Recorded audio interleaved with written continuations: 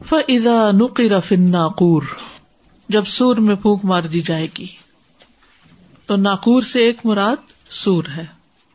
اور پھر یہ بھی کہا گیا کہ کیا اس سے مراد پہلا نفخہ ہے، پہلی دفعہ پھونک مارنا، یا دوسرا؟ تو ظاہر ہے دونوں دفعہ سور میں پھونک تو ماری جائے گی، لیکن دوسرے نفخے کے بعد پھر اگلی ساری چیز شروع ہو جاتی جو یہاں ذکر ہے نا، فَذَلِكَ يَوْمَئِذٍ يَوْمٌ عَسِيرٌ. بعض نے ناقور سے مراد دل بھی لیا ہے. دل یعنی جب انسان کو حساب کے لیے بلایا جائے گا تو وہ گھبرا اٹھے گا، جیسے سور پھونکنے پر گھبرا اٹھے گا. تو حساب کی باری جب آئے گی، یہ ایسا ہی ہے کہ جیسے آپ نے کبھی جاب کے لیے انٹرویو دیا ہو اور آپ سے پہلے لائن ہو اور پھر آپ کی باری آ جائے تو دل کا حال کیا ہوتا ہے؟ قلوب یومئذ واجفہ. بالکل. بعض نے ناقور سے مراد اعمال کے صحیفے بھی لیے ہیں، یعنی جب انہیں پیش کرنے کے لیے کھولا جائے گا. تو بنیادی طور پر جب سور پھونکا جائے گا تو کلیجے منہ کو آئیں گے، اتنی شدید آواز ہوگی اور اتنی عجیب حالت ہوگی کہ لوگ بے ہوش ہو کے گر پڑیں گے. فَصَعِقَ مَنْ فِي السَّمَاوَاتِ وَالْأَرْضِ. پھر یوم ترجف الراجفہ تتبعها الرادفہ قلوب یومئذ واجفہ ابصارها خاشعہ. جس دن ہلا ڈالے گا سخت ہلانے والا زلزلہ، اس کے بعد ساتھ ہی پیچھے آنے والا زلزلہ آئے گا. کئی دل اس دن دھڑکنے والے ہوں گے، ان کی آنکھیں جھکی ہوئی ہوں گی. فَذَلِكَ يَوْمَئِذٍ يَوْمٌ عَسِيرٌ. اس دن بڑا سخت دن ہوگا. یہ 50,000 سال کے برابر دن ہے، لیکن مومن کے لیے یہ آسان ہوگا، کیونکہ کہا عَلَى الْكَافِرِينَ غَيْرُ يَسِيرٌ. کافروں پر آسان نہیں ہوگا لیکن مومن کے لیے آسان ہوگا. مومن کے لیے یہ مدت سورج ڈھلنے سے غروب ہونے تک ہے، یعنی ظہر سے مغرب تک کا ٹائم. پھر اہل ایمان کا حساب بھی آسان ہوگا، ان کے گناہوں پہ پردہ ڈالا جائے گا.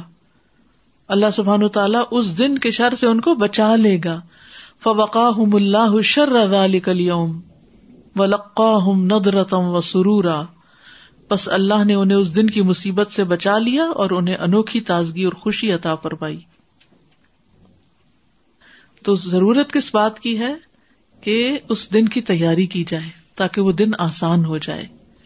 رسول اللہ صلی اللہ علیہ وسلم نے فرمایا قیامت کے دن سب لوگ پسینے کی لگام منہ میں ڈالے ہوئے ہوں گے، اور رہے مومن تو ان پر وہ زکام کی طرح ہوگا جیسے فلو لگ جاتا ہے، اور کافر پر موت جیسی کیفیت طاری ہو جائے گی، وہ اتنا گھبرا اٹھے گا. اور کچھ لوگ امن میں ہوں گے، وہ نہیں گھبرائیں گے. سورۃ النمل کی آیت نمبر 89 میں آتا ہے من جاء بالحسنۃ فلہ خیر منہا وہم من فزع یومئذ آمنون.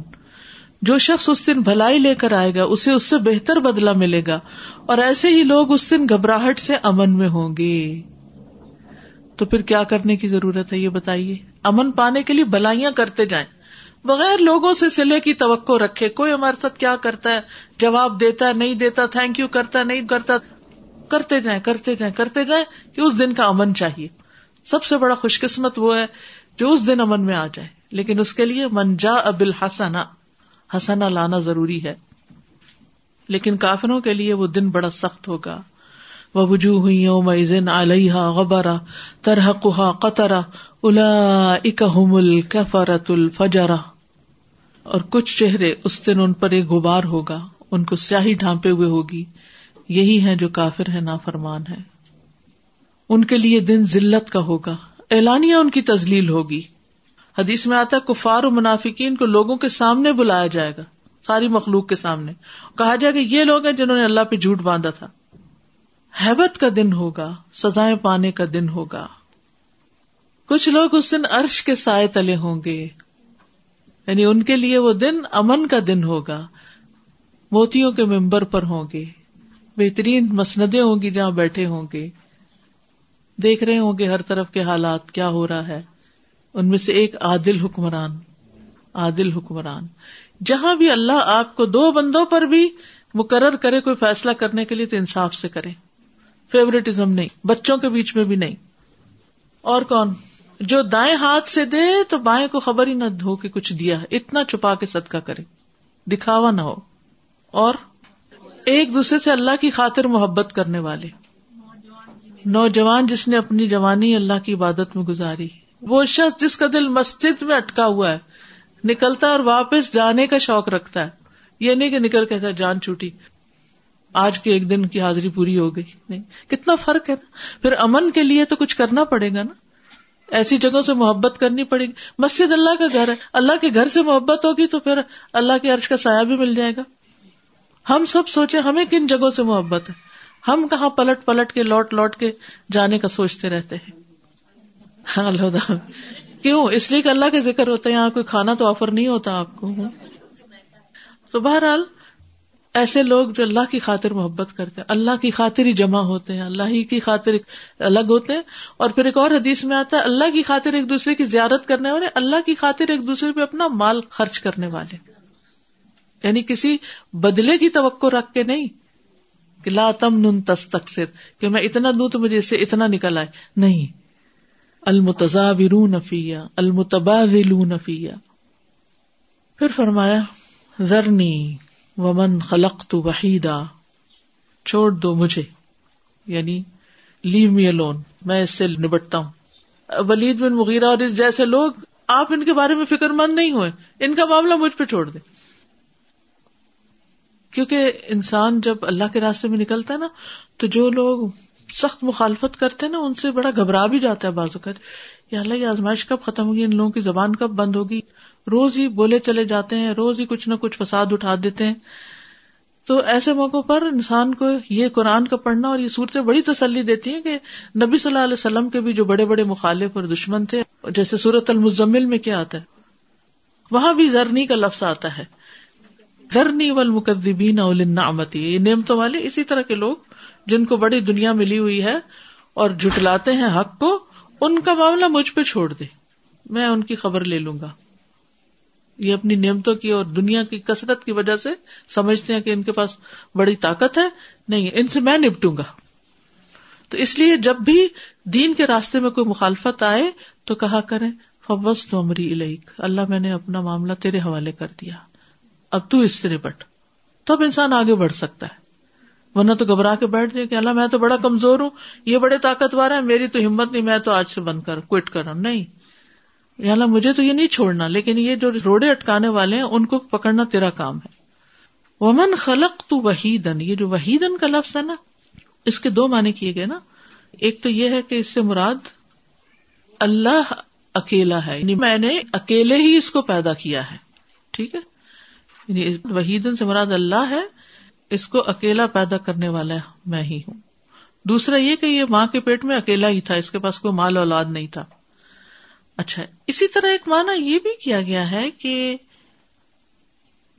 وحیدن کا مطلب ہے he is one of his own kind, یہ اپنی نوعیت کا ایک الگ ہی شخص ہے، کیونکہ وہ سب سے ٹاپ پہ تھا نا، وہ اپنے پورے معاشرے میں، یعنی سب سے الگ ہی چیز تھا وہ، یعنی جس کو میں نے اتنا کچھ دیا کہ ہے کوئی ہم جیسا تو سامنے آئے، یعنی اس جیسا کوئی اور تھا ہی نہیں معاشرے میں، اتنا پڑھا لکھا، سمجھدار، مالدار، اولاد رکھنے والا، ریاست رکھنے والا، سرداری رکھنے والا، سب کچھ تو تھا اس کے پاس۔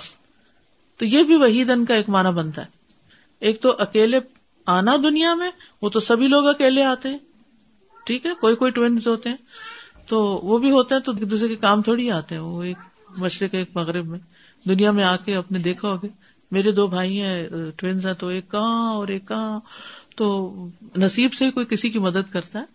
لیکن یہاں پھر ان میں سے آپ دیکھیے قرآن کی خوبصورتی ہے نا، انداز کے اندر کیا کیا معنی، اسی کو تدبر کہتے ہیں، ٹھیک ہے نا، جس کو میں نے یونیک پیدا کیا، اکیلا پیدا کیا۔ کہا ہی جاتا ہے کہ اس کو جب قرآن سنایا گیا تو اس کا دل نرم ہو گیا تھا، پہلے پہچان گیا تھا، لیکن پھر ابو جہل نے آ کے بہکایا اور کہا کہ ہم آپ کو جتنا چاہے مال دیتے ہیں، تو اس نے کہا کہ سب کو پتا ہے میرے پاس سب سے زیادہ مال ہے، میں سب سے زیادہ دولت مند ہوں، اور پھر شعر و شاعری کی بات ہی کہا، میں سب سے زیادہ شعر و شاعری کو جانتا ہوں، اور کہنے لگا کہ اللہ کی قسم محمد جو کہتا ہے اس کی بات میں شیرینی ہے، اور اس کے اوپر گویا کہ لذت ہے، اس کے اوپر والا حصہ پھل دینے والا ہے، اور نیچے والا بہت ہی سرسبز و شاداب ہے، وہ بلند ہوتا اور مغلوب نہیں ہوتا، وہ نیچے والی چیز کو توڑ پھوڑ کے رکھ دیتا ہے. تو ابو جہل نے کہا آپ کی قوم کے لوگ آپ سے راضی نہ ہوں گے جب تک کہ آپ ان کے بارے میں کوئی بات نہ کہیں. تو اس نے کہا مجھے چھوڑ دو کہ میں غور کروں. اس نے غور کیا اور کہا نہیں یہ نہیں. پھر غور کیا, پھر غور کیا اور کہا یہ ایک جادو ہے جو کسی اور سے نقل کیا گیا ہے. یؤثر, اثر سے مطلب روایت آتی ہے, یعنی کسی اور سے لے کر آتا ہے. وَجَعَلْتُ لَهُ مَالًا مَمْدُودًا, اس کے لیے بہت لمبا چوڑا مال بنایا, بہت کچھ اس کو عطا کیا, زمین, مویشی, سونا, چاندی, ہر طرح کے باغات وغیرہ وغیرہ. وَبَنِينَ شُهُودًا, اور بیٹے دیے جو اس کے پاس حاضر رہتے تھے. بعض نے 10 بیٹے بتایا اور بعض نے 13 بھی کہے. کہا جاتا ہے کہ جب ولید بن مغیرہ کا تذکرہ ہوتا تو اس کے بیٹوں کا بھی ساتھ ذکر کیا جاتا تھا. شہودا یعنی وہ بھی بڑے نامور بیٹے تھے. خالد بن ولید آپ دیکھیں کہ اپنی مثال آپ تھے, کتنے بہادر تھے. تو آپ سوچیں نا کہ خاندان کا بھی تو اثر ہوتا ہے نا کہ تربیت کس طرح کی گئی بچوں کی. حاضر تھے کا مطلب یہ ہے کہ آپ کے سامنے ہی رہتے تھے اور ان کو کہیں تجارت وغیرہ کے لیے جانا نہیں پڑتا تھا کیونکہ اتنا مال و دولت پہلے سے ہی تھا. اور حاضر ہونے سے یہ ہے کہ والدین کے لیے بڑی خوشی کی بات ہوتی ہے نا اگر بچے پاس ہوں, ہر کام کے لیے حاضر باش, تیار. وَمَهَّدتُّ لَهُ تَمْهِيدًا, اور میں نے اس کے لیے سرداری کی راہ ہموار کی. ویسے تو بچھانا ہوتا ہے نا, بچھایا اس کے لیے بچھونا, یعنی اس کے لیے ہر چیز اسموتھ کر دی. بستر جب بچھاتے تو سلوٹے بھی نکال دیتے نا, یعنی اس کو ریسورسز اتنے زیادہ دیے کہ اس کے راستے میں کوئی رکاوٹ ہے ہی نہیں. یعنی اس کی نافرمانیوں کے باوجود اس کو دنیا میں سب کچھ دے دیا جو وہ چاہتا تھا. اس کو استدراج بھی کہتے. ثم یطمع ان ازید, پھر وہ طمع رکھتا ہے کہ میں اور زیادہ دوں اس کو, یعنی وہ جنت میں داخل ہونے کا امیدوار ہے یا مزید مال و دولت کے بڑھنے کا امیدوار ہے, لیکن قیامت کے دن اس کے لیے کچھ نہیں. کلا انہ کان لآیاتنا عنیدا, ہرگز نہیں, یہ ہماری آیات کے ساتھ عناد رکھنے والا ہے, دشمنی رکھنے والا ہے. عناد کا کیا معنی میں نے کل بتایا تھا, جاننے کے باوجود مخالفت. اور آیات سے مراد قرآن ہے اور اس سے مراد نبی صلی اللہ علیہ وسلم بھی ہے کہ آپ کے ساتھ دشمنی رکھتا تھا, کیونکہ آپ بھی تو اللہ کی نشانیوں میں سے ایک نشانی ہے نا. اور عنید مخالفت کرنے والا, حق سے دور جانے والا, انکار کرنے والا, اعراض کرنے والا, کھلی دشمنی رکھنے والا. اور اس کے اندر ایک تکبر بھی تھا نا. ابن اسحاق جو ہسٹورین ہے وہ ولید بن مغیرہ کے بارے میں کہتے ہیں کہ جب اس نے کہا کیا محمد پر قرآن نازل ہوتا اور مجھے چھوڑا جاتا ہے, یعنی مجھے نہیں دیا جاتا, حالانکہ میں قریش کا بڑا ہوں اور سردار ہوں, اور ابو مسعود الثقفی کو بھی چھوڑا جاتا ہے جو کہ ثقیف کا سردار ہے, تو اس پر اللہ تعالیٰ نے آیت نازل کی وَقَالُوا لَوْلَا نُزِّلَ هَذَا الْقُرْآنُ عَلَى رَجُلٍ مِّنَ الْقَرْيَتَيْنِ عَظِيمٍ. انہوں نے کہا کہ یہ قرآن ان 2 بستیوں میں سے کسی بڑے آدمی پر کیوں نہ نازل کیا گیا. تو یہ وجہ تھی اس کے عناد کی, تکبر کی, سرکشی کی. تو یہ بڑا بنتا ہے تو اس کا عذاب بھی بہت بڑا ہوگا. سأرهقه صعودا, ضرور میں اس کو عذاب کی مشقت میں ڈالوں گا. سعود, سعید یعنی اونچی جگہ جہاں چڑھنا دشوار ہو, اور ارہقہ ارہاق مطلب تھکانا, خوب تھکاؤں گا اس کو. اور ایک معنی یہ بھی کہ ایسا عذاب دوں گا کہ جس میں کوئی راحت نہیں. یعنی بعض اوقات ایسا ہوتا ہے نا, دنیا میں کوئی بیماری آتی ہے تو بیچ میں گیپ آ جاتا ہے. کئی دفعہ آپ نے دیکھا ہوگا لوگ وینٹیلیٹر پہ ہوتے ہیں, اتار دیا جاتا ہے, پھر دوبارہ پڑ جاتے ہیں.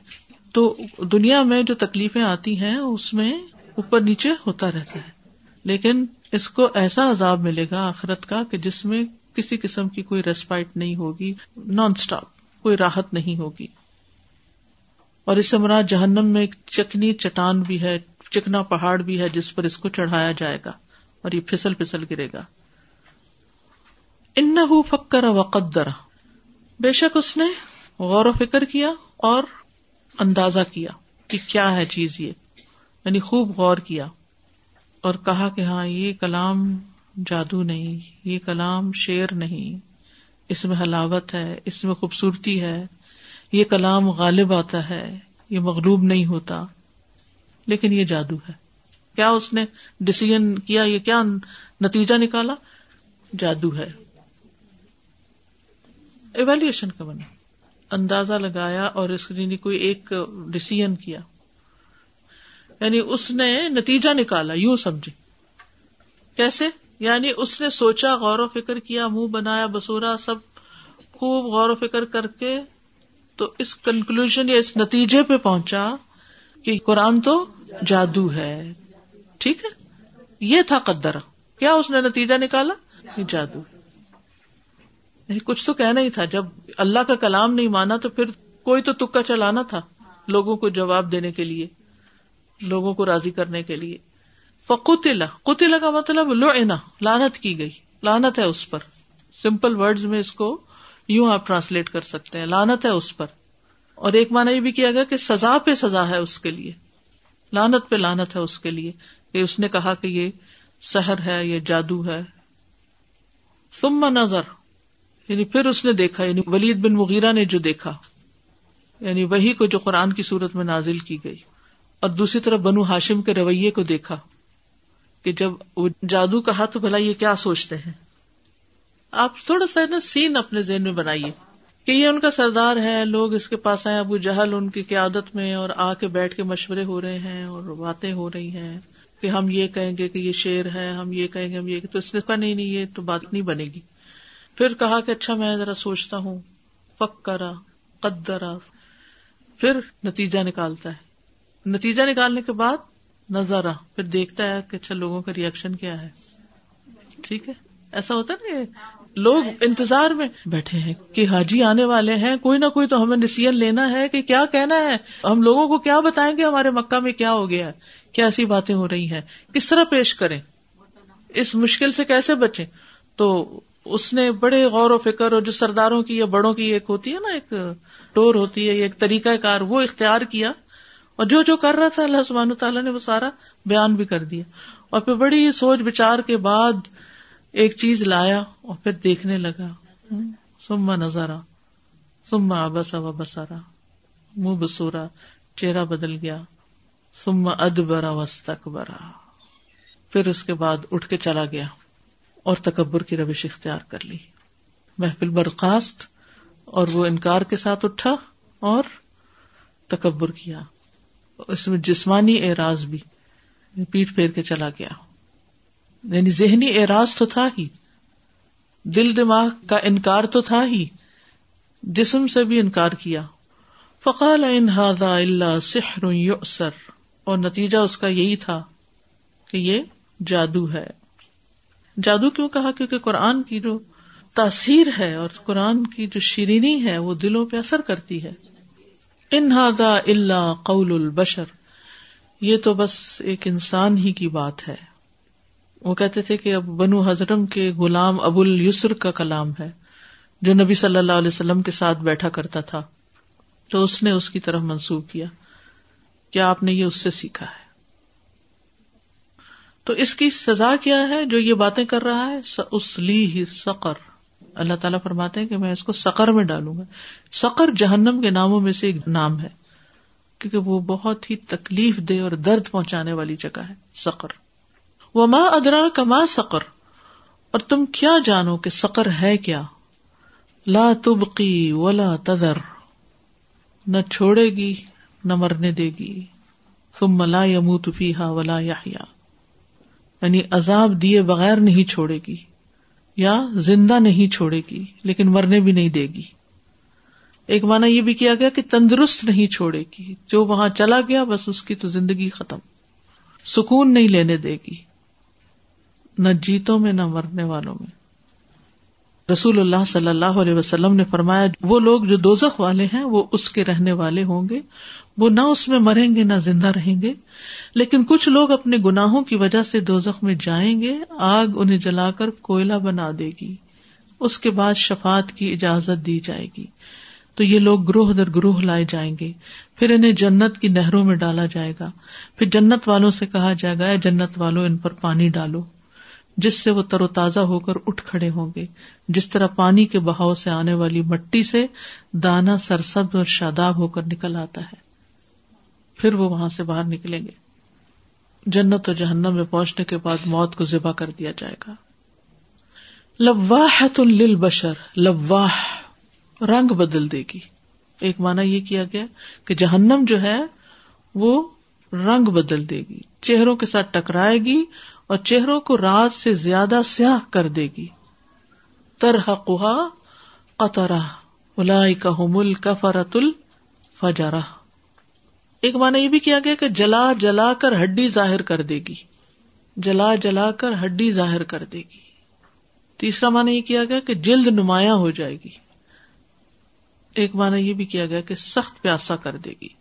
ایک یہ بھی کہ اپنی ہولناکیاں ظاہر کر دے گی، یعنی ظاہر بھی ہولناکیوں کے ساتھ ہوگی، جب لوگ پہنچیں گے تو اور بھی زیادہ.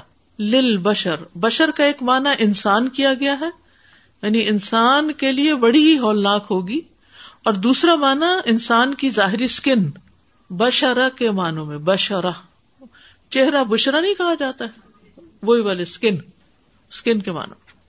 علیہا 19 اس پر 19 مقرر ہیں، یعنی داروغہ، دربان. ان کا نام کیا ہے؟ مالک تو جو سردار ہے نا جہنم کا، بڑا داروغہ، لیکن یہ سارے جو ہیں ان کا نام ایک ہے، سندعو زبانیہ. زبانیہ ہے ان کا نام. یہودیوں کے گروہ نے رسول اللہ صلی اللہ علیہ وسلم سے جہنم کے داروغوں کے بارے میں سوال کیا، تو آپ نے اپنی دونوں ہتھیلیوں کی انگلیوں کو 2 دفعہ نیچے کیا، اور دوسری گنتی میں آپ نے انگوٹھے کو نیچے روک لیا، یعنی یوں بتایا 19. یہ اللہ نے ان فرشتوں کے متعلق آپ کو خبر دی تھی جو جہنم پر مقرر کیے گئے ہیں، اور یہی ان کی تعداد ہے، اور یہ تعداد تورات اور انجیل میں بتائی گئی تعداد کے عین مطابق ہے. وما جعلنا اصحاب النار الا ملائکۃ وما جعلنا عدتهم الا فتنة للذین کفروا. تو یہ جو زبانیاں ہیں یہ ملائکہ ہیں، اور ان کی گنتی، ان کی تعداد کو ہم نے کفار کے لیے فتنہ بنا دیا ہے. لیستیقنا تاکہ یقین کر لیں، یعنی داروغوں کی تعداد کا یقین کر لیں. الذین اوتوا الکتاب جو کتاب دیے گئے، کیونکہ ان کی کتابوں میں بھی یہی تعداد ہے، اور اس طرح نبی صلی اللہ علیہ وسلم کی رسالت کا یقین آ جائے ان کو. یعنی یقین کس کس بات کا آ جائے اور کس طریقے سے آ جائے کہ آپ جو بتا رہے ہیں وہ وہی ہے جو ان کی کتابوں میں بھی ہے. وَيَزْدَادَ الَّذِينَ آمَنُوا ایمانا، اور ایمان والوں کا ایمان بڑھ جائے، یعنی ان دلائل کی وجہ سے. وَلَا يَرْتَابَ الَّذِينَ أُوتُوا الْكِتَابَ، اور اہل کتاب شک میں نہ پڑے. وَالْمُؤْمِنُونَ، اور مومن. وَلِيَقُولَ الَّذِينَ فِي قُلُوبِهِم مَرَضٌ، اور جن کے دلوں میں بیماری ہے، منافق. وَالْكَافِرُونَ، اور کافر کیا کہیں، ماذا اراد اللہ بہذا مثلا، اللہ نے اس مثال کے ساتھ کیا ارادہ کیا. تو داروغوں کی گنتی بتانا ایمان والوں کے ایمان میں اضافے کا باعث بنا، لیکن کچھ لوگوں کے لیے مذاق کا باعث. کذالک یضل اللہ من یشاء ویہدی من یشاء، اسی طرح اللہ جس کو چاہتا ہے گمراہ کر دیتا ہے، جس کو چاہتا ہے ہدایت دیتا ہے. تو کون گمراہ ہو گئے اس گنتی سے؟ کفار، منافقین. اور ہدایت کس کو ملی؟ ایمان والوں کو. اچھا، اس کے بعد فرمایا وَمَا يَعْلَمُ جُنُودَ رَبِّكَ إِلَّا هُ، یعنی 19 پر ہی بس نہیں، اللہ کے تو اتنے زیادہ لشکر ہیں کہ تمہیں پتہ بھی نہیں. کیا مطلب؟ کیونکہ کفار نے مذاق اڑایا تھا نا، اور کلدہ نامی ان کا جو پہلوان تھا اس نے کہا تھا کہ میں اکیلا ہی 17 کو مار لوں گا، 17 سے میں اکیلا نبٹ لوں گا، اور 2 کو تم سب مل کے پکڑ لینا. اسے بتایا کہ یہ صرف 19 نہیں ہے، یہ تو بہت بڑے لشکر ہیں. وما ہی الا ذکری للبشر، اور نہیں وہ کیا چیز ہے، ہیا کیا ہے، جہنم کی آگ. ایک معنی یہ کیا گیا، یعنی جہنم کی آگ انسانوں کو یاد دہانی کرانے کے لیے بنائے گی، ذکرا نصیحت کے لیے ہے. جہنم کی آگ نصیحت دلانے کے لیے ہے. اور ہیا سے مراد سورت بھی ہے، یعنی یہ سورت جو اتاری گئی ہے یہ اس لیے اتاری گئی ہے تاکہ لوگ اس سے سبق لیں. وما ہی الا ذکری للبشر، اور بشر سے مراد یہاں کون ہے؟ انسان ہے. یہ والی آیت جو بھی آپ نے کرائی ہے، ایسی بھی بہت ساری سے قرآن میں آیتیں آتی ہیں جس کو پڑھ کے مطلب ایک سبق سا ایک اور ملتا ہے کہ ہم جو بہت ساری باتیں کسی کے ساتھ شیئر کر رہے ہوتے ہیں قرآن کے متعلق، اور اس میں کہیں پہ کوئی چیز کلیئر نہیں ہوتی. جیسے آپ دیکھیں یہاں آپ نے پڑھایا تو ہمیں پتا ہے کہ یہ ولید بن مغیرہ کی بات ہے اور یہ ساری، تو وہ کنٹیکسٹ جو ہے وہ ہمیں سیرہ سے یا کسی سے ملتا ہے. تو ایسے پھر کیا ہوتا ہے کہ بہت سارے لوگوں کے دلوں میں آتا ہے اچھا اس کا کہاں سے پتا چلا، اس کی کیا دلیل ہے. تو یہ واقعی یہ والی آیتیں انسان کو کس طرح گمراہ کرتی ہیں اور کس طرح انسان کے دل میں انہی آیتوں سے ایمان آتا ہے کہ نہیں یہی حقیقت ہے. تو یہ واقعی ڈرا دینے والی آیتیں ہوتی ہیں اس جن پہ یقین میرے کرنا. ساتھ کچھ سال پہلے جب 3rd بیچ تھا، ابھی سمجھے 20-22 سال پہلے کی بات ہے، یہ آیت میں پڑھا رہی تھی اور اتنے میں کسی نے کہا کہ کوئی آپ سے ملنا چاہتی ہیں خاتون، تو وہ شاید کینیڈا سے ہی آئی تھی اس وقت. تو جب میں ملی تو کہنے لگی کہ دیکھیں ایک بہت بڑی ڈسکوری ہوئی ہے کہ بسم اللہ کے جو حروف ہیں وہ 19 ہیں، اور یہ فلاں سورت کی آیتوں کو 19 پہ تقسیم کریں تو وہ 57 3 ٹائم بنتا ہے، اور یہ 19 سے یہ اور 19 میں یہ، پتہ نہیں کیا کچھ کیلکولیشن انہوں نے کر رکھی تھی 19 کے ساتھ. اور پھر کہا کہ یہ دیکھیں یہ قرآن میں یہ جو آیت لکھی ہوئی ہے 19 والی، یعنی کہ علیہا 19، تو یہ جو ہے یہ اسی سے متعلق ہے، اور جو نہیں مانیں گے ان کے لیے یہ فتنہ ہے. تو میں نے ان کو سمجھانے کی کوشش کی کہ قرآن کو سمجھنے کا یہ طریقہ نہیں ہوتا کہ ہم اپنے ہی خیالوں میں اور اپنے ہی من گھڑت کچھ اصول بنا لیں اور ان کی کوئی دلیل اصل میں نہ جائے. اس طرح تو پھر بہکنا اور بہکانا ہے. ہر کوئی کچھ نہ کچھ لے آئے اور قرآن پہ فٹ کر دے اور کہے اس کا معنی یہ نکلتا ہے، تو ایسے نہیں معنی نکالتے. سب سے پہلے یہ دیکھتے ہیں کہ خود قرآن میں اس سے متعلق دوسری جگہ پر کیا کہا گیا، پھر نبی صلی اللہ علیہ وسلم نے اس کی وضاحت کس طرح کی ہے. جب تک تفسیر کو ان 2 چیزوں سے نہیں لیں گے، وہاں سے نہیں اخذ کریں گے، تو آپ اگر اپنی صرف رائے کے ساتھ ان چیزوں کو ایکسپلین کریں گے تو بھٹک جائیں گے. خیر بہت دیر تک بحث جاری رکھی اور ان کے ذہن میں بس بسم اللہ کے حروف 19 ہی بیٹھے ہوئے تھے. حالانکہ اگر دیکھا جائے تو وہ 19 نہیں ہے، اگر اس کو تجوید کے قواعد پر جہاں مد آتی ہے تو وہ 2 الف کے برابر ہو جاتا ہے یا 3 کے برابر ہو جاتا ہے، تو حروف پڑھ ہی جاتے ہیں. anyway نماز کے سجدے میں جانے کے بڑے فوائد ہیں. مجھے اس دن میں کسی سے بات کری تھی، کہتے کل کو یہ ریسرچ آ جائے گی کہ نہیں اسے ٹیومر ہو جاتا ہے کہ کیا ہم نماز پڑھنا چھوڑ دیں گے. تو یہ چیزیں اس کو بہت اس سے نہیں لینا چاہیے. بس اللہ نے کہہ دیا، اللہ نے. ان پر ہمیں اپنی فیتھ کی بنیاد نہیں رکھنی چاہیے. السلام علیکم. وعلیکم السلام. میں یہ کہہ رہی تھی کہ جیسے آپ نے کہا تھا کہ درگزر کرنا کسی کا کچھ جیسے ہو آپ کے دل میں، یہ وہ آپ ہم اپنے منہ سے کہہ دیتے ہیں، جیسے رات کو بھی سوچتے ہو کہ ہم نے سب کو معاف کر دیا، مگر جیسا فیل ہوتا ہے کہ تکلیف رہتی ہے، یا یہ کہ ہمیں پھر اگر دوبارہ بھی اس کا خیال آ رہا ہے تو وہ گناہ پہ نہیں آتا. گناہ نہیں ہے، کیونکہ دل کے خیال پہ انسان کا قابو نہیں ہوتا. کیونکہ دل جب دکھتا ہے تو کہتے ہیں نا چھری کا زخم جو ہے یا چاقو کا زخم وہ تو چلا جاتا ہے، لیکن زبان کا زخم جو ہے وہ نہیں مندمل ہوتا. دل کے خیالات پر اس طرح پکڑ نہیں ہوتی. لیکن یہ ہے کہ انسان بدلے کے انتقام کے پیچھے نہ پڑے، اور اگر لینا ہے تو انصاف سے لے. انصاف سے انتقام کی اجازت ہے، انصاف سے بدلہ لینے کی اجازت ہے. لیکن بہت دفعہ ایسا بھی ہوتا ہے کہ ہم خود اکیلے بدلہ نہیں لے سکتے. کوئی ہمارے ساتھ سپورٹ ہو، کوئی قانون ہو، کوئی ایسی چیز ہو جو واقعی بدلہ لینے کے اس میں آئے.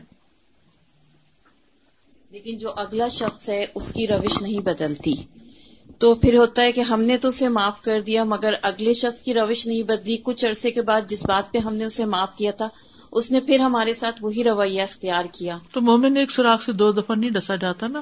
اگر اوائڈ کر سکتے ہیں تو ایسے شخص سے اوائڈ کریں. لیکن اگر ہم اوائڈ نہ کر سکیں تو پھر بعض دفعہ یہ ہوتا ہے کہ جب وہ دوبارہ کرتا ہے تو جو ہم معاف کر چکے ہوتے ہیں وہ پھر دوبارہ یاد آنی شروع ہو جاتی ہے. یہی ہمارا امتحان ہے، یہی امتحان ہے. اصل میں مشکل یہی ہے کہ پھر انسان سمجھانے کی کوشش کرے. اور ایک اور بات یہ یاد رکھیے، جو کسی کو تکلیف دیتے ہیں نا وہ تکلیف سے بچ نہیں سکتے. اگر آپ ان کی جگہ رکھ کے دیکھیں نا اپنے آپ کو، پتہ نہیں وہ خود کتنے عذاب اور کتنے ٹارچر میں ہوتے ہیں، مینٹلی، بعض اوقات فزیکلی بھی، بعض اوقات ایموشنلی، اور وہ سوچتے ہیں یہ کیوں چین میں ہے. اس کو سیڈسٹ کہتے ہیں ڈاکٹر صاحب. السلام علیکم استاذہ. ابھی جو بات ہو رہی ہے کہ یہ معافی تلافی اور ناراضگی اور دلوں کا جو ہے برا ہونا. میں اس کے بارے میں کافی پڑھ رہی تھی سائیکالوجی میں بھی اور اس کے علاوہ بھی اسلامک طور پہ بھی. تو یہ سب سے بڑا جو پرابلم اسٹارٹ ہوتا ہے یہ ایکسپیکٹیشن سے ہوتا ہے. جب ہم سامنے والے سے اتنا ایکسپیکٹ کر لیتے ہیں کہ یہ تو ایسا ہونا چاہیے, وہ ہماری فریم کے حساب سے ہوتا ہے, اسے نہیں پتا ہوتا, تو پھر ہم وہ ایکسپیکٹ کرتے کرتے اس سے ناراض بھی ہو جاتے ہیں اور ہمیشہ دل خراب رہتا ہے.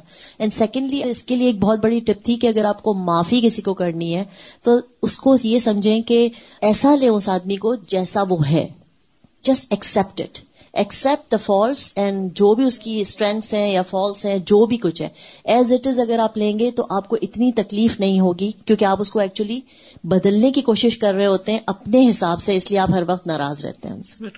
تو یہ ایک ٹپ تھی جس سے ہم معاف کر سکتے ہیں دوسروں کو. السلام علیکم. وعلیکم السلام. میں پوچھنا چاہ رہی تھی, ایکچولی لائف میں کچھ ایسی چیزیں ہوتی ہیں تو وہی جیسے معافی کے اوپر بات آتی ہے, تو آپ کو جب دکھ ہوتا ہے تو آپ اللہ سے تو شیئر کرتے ہو, لیکن کبھی کبھار ایسا ہوتا ہے کہ میں اپنی امی کے پاس بھی جاتی ہوں اور میں ان کو سناتی رہتی ہوں کہ امی میرے ساتھ وہ لوگ نے ایسا کیا, میرے ساتھ ایسا ہوا, میرے ساتھ مطلب کچھ لوگوں نے جو برا کیا. تو امی مجھ سے کہتی ہیں کہ تم جو مجھے سناتی رہتی ہو نا, تم اپنے سارے جو ثواب ہے ان کو دے دیتی ہو. لیکن میں پوچھ رہی تھی کہ امی ہی ہوتی ہیں کہ چلو کسی اور سے نہیں تو ماں سے ہی انسان کرتا ہے, تو کیا وہ بھی چگلی میں آ جاتی ہے؟ سم ایکسٹینٹ آ ہی جاتی ہے. اس میں آپ دیکھیے جب بھی کچھ واقعہ ہمارے ساتھ پیش آئے نا تو ہمیں سوچنا چاہیے کہ ایسا کیوں ہوا. ہو سکتا ہے اس کی کاز ہم خود ہی ہوں, یعنی بعض اوقات ہم دوسرے کو بلیم کر رہے ہوتے ہیں لیکن ہم وجہ خود ہی ہوتے ہیں. تو اس نیت سے اگر کسی کو بتائیں اور پھر جواب سننے کی تاب رکھیں کہ وہ اگر آپ کو بتائے کہ آپ کی وجہ سے ہی آپ پر یہ مشکل آئی ہے تو اسے ایکسپٹ کر کے اس کی اصلاح کر لیں.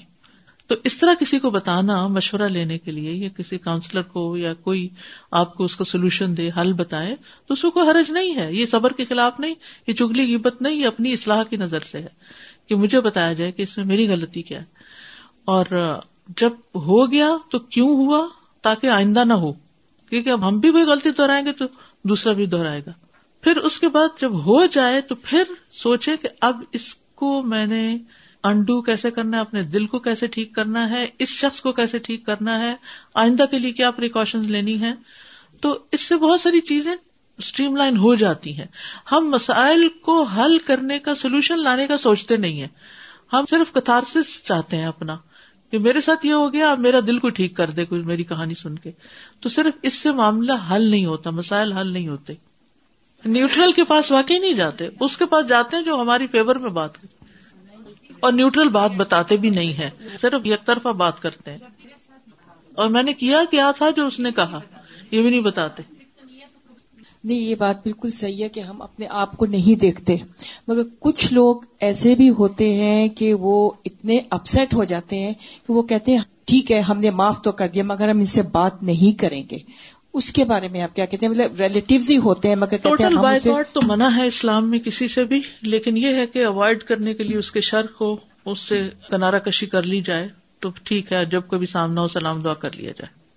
ریلیٹیوز کے ساتھ بھی ہو سکتا ہے؟ جی ہو سکتا ہے. جی ہاں استاذہ, کبھی کبھی ایسا ہوتا ہے کہ ہم بتاتے ہیں کہ مجھے فلاں نے یہ کہا, میں نے یہ کہا, میں نے یہ کہا, تو اگلا بندہ گھبرا جاتا ہے کہ اتنا کچھ کہہ دیا. تو میری ایک بہت ہی قریبی ملنے والی, وہ اپنے میاں کو بتا رہی کہ آپ کی بہن نے مجھے یہ کہا, میں نے یہ کہا, یہ تو کہتی ہیں آپ نے اتنا کچھ کہہ دیا, وہ آپ سے بڑی تھی. کہتی ہے نہیں, یہ میں نے سوچا. تو انہوں نے کہا نیکسٹ ٹائم مجھے صرف وہ بتائیے گا جو کہا, کیونکہ آپ تو سوچنے کا بتا رہے ہیں, تو میرا تو ابھی دل بند ہونے لگا تھا. صحیح. سبحانک اللہم و بحمدک, اشہد ان لا الہ الا انت, استغفرک و اتوب الیک. السلام علیکم و رحمۃ اللہ وبرکاتہ.